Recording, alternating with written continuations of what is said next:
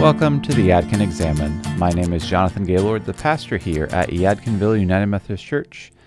And the Yadkin Examine is a weekly podcast where every Monday we take a moment to reflect on the past week, give thanks to God, and seek strength for the day and week to come.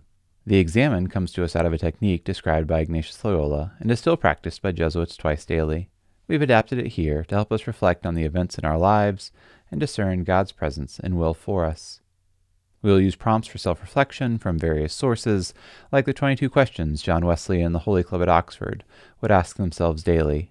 In addition to that, we will hear an excerpt from Sunday's sermon, we'll draw some reflection questions from the sermon, our worship, and the scripture text.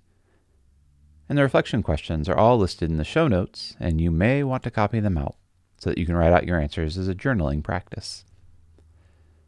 As we prepare to pray together, I invite you to take a moment to center your body, heart, and mind, maybe through taking several deep breaths, finding a comfortable posture, anything that helps you to be present to the Holy Spirit in our midst.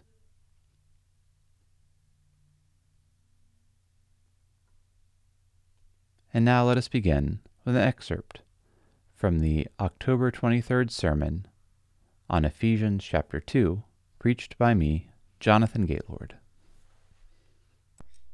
And in a world that is increasingly divided, that is increasingly polarized, where our entire system is winner take all, and so there can't be a little bit of winning and a little bit of losing. There's only all winning or all losing. In a world that tells us you're either on top or you're on the bottom, and a world that tells us you're either right or you're wrong, the church stands up in the middle and says, here is God, who has called us to be part of this kingdom here. It's not about being right, and it's not about being wrong. It's about being a disciple of Jesus Christ.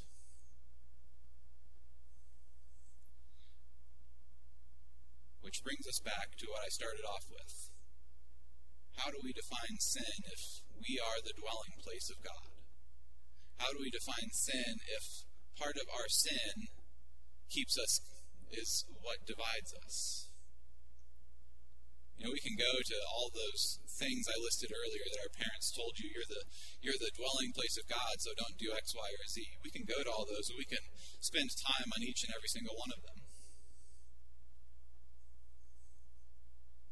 And I think for Paul in the letter to the Ephesians, the greatest sin are those sins that attempt to rebuild the walls that Christ has torn down already. Are those walls that say, we're in and you're out. We're right and you're wrong. We're holy, you're unholy. In Sunday school this morning, we talked about what's going on in the United Methodist Church since 2019 to now. And a lot of it comes down to we've got two groups of people, and they both think they're right. I think I'm right. Don't get me wrong. I'm by no stretch of the imagination perfect, and I'd rather people just think like I do, because then we'd all get along and everything would go smoothly. But Paul reminds us that even in the midst of division, even in the midst of differences, even in the midst of wherever we find ourselves, Jesus Christ has come and torn down that wall. Paul says it over and over and over again in his writings. There is neither slave nor free, neither Greek nor Jew, neither male nor female, neither Scythian or Gentile. He goes on and on and on, and every opportunity Paul has to say there is nothing that separates us in and through the love of God. Paul takes the opportunity to say Paul takes the opportunity to remind his churches of just that fact.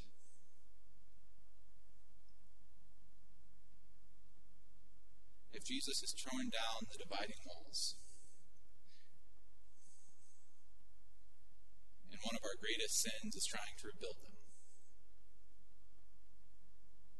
How can we be reconciled to God here and now? What walls have we built? Or what walls were built for us? Attempting to keep some out and some in. Or heck, what walls were built like hurdles with the intention of just slowing the other person down long enough so that we can cross the finish line and say we were right and we won? What barriers exist in our world that we as the church need to stand up and say, this is who God is. This is who Jesus is. It's not about being right or wrong. It's not about winning or losing. It's about giving ourselves over to God this moment, the next moment, and in every moment to come. What barriers exist that we need to tear down in our lives, in our church, and in our world? As Paul reminds us, through the cross, Jesus has already shown up. Those old divisions, those old definitions, they don't count anymore. How can we be reconciled to God? How can we be reconciled to each other? How can we tear down the walls that separate us? Knock over the hurdles that have been put in place to slow other people down? How can we surrender our own pride at being right, our own desire to win? And how can we follow God, not as individuals a little bit, but how can we follow God as a community that stands up and says, in Yadkin County, in Yadkinville, and in the state and in the world beyond, how can we stand up and say, this is who we are? We are a people for whom God has torn down the walls. Come and worship the risen Savior with us. Amen. Holy God, as we enter into this time of prayer, fill our hearts and our minds with your love and with your grace. May we see ourselves as you see us. Be with us now. Prayerfully review your past week. What are you thankful for?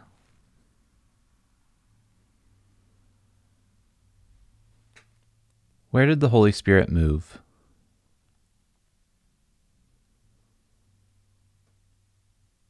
Consider these questions from John Wesley and the Holy Club while we consider places where we have fallen short. Did the Bible live in me today? Do I give it, the Bible, time to speak to me every day?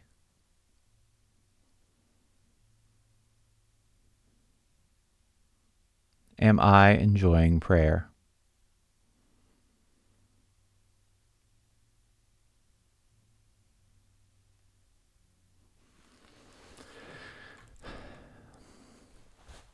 As we look at the week that is to come, ask yourself these questions drawn from the sermon. What does reconciliation mean to you?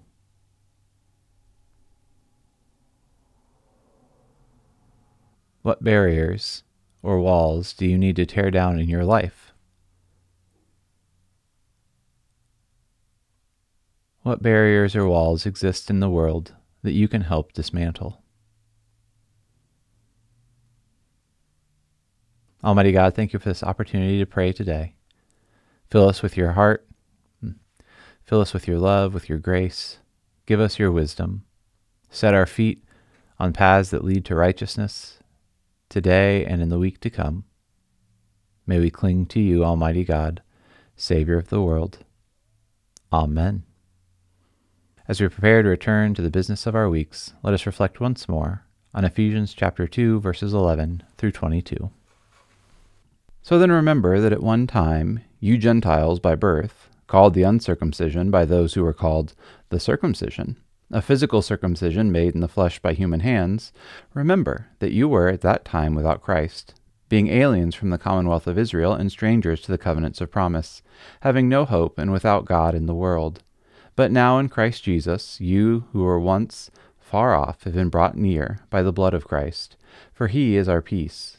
In his flesh he has made both groups into one and has broken down the dividing wall, that is, the hostility between us. He has abolished the law with its commandments and ordinances, that he might create in himself one new humanity in place of the two, thus making peace, and might reconcile both groups to God in one body, through the cross, thus putting to death that hostility through it.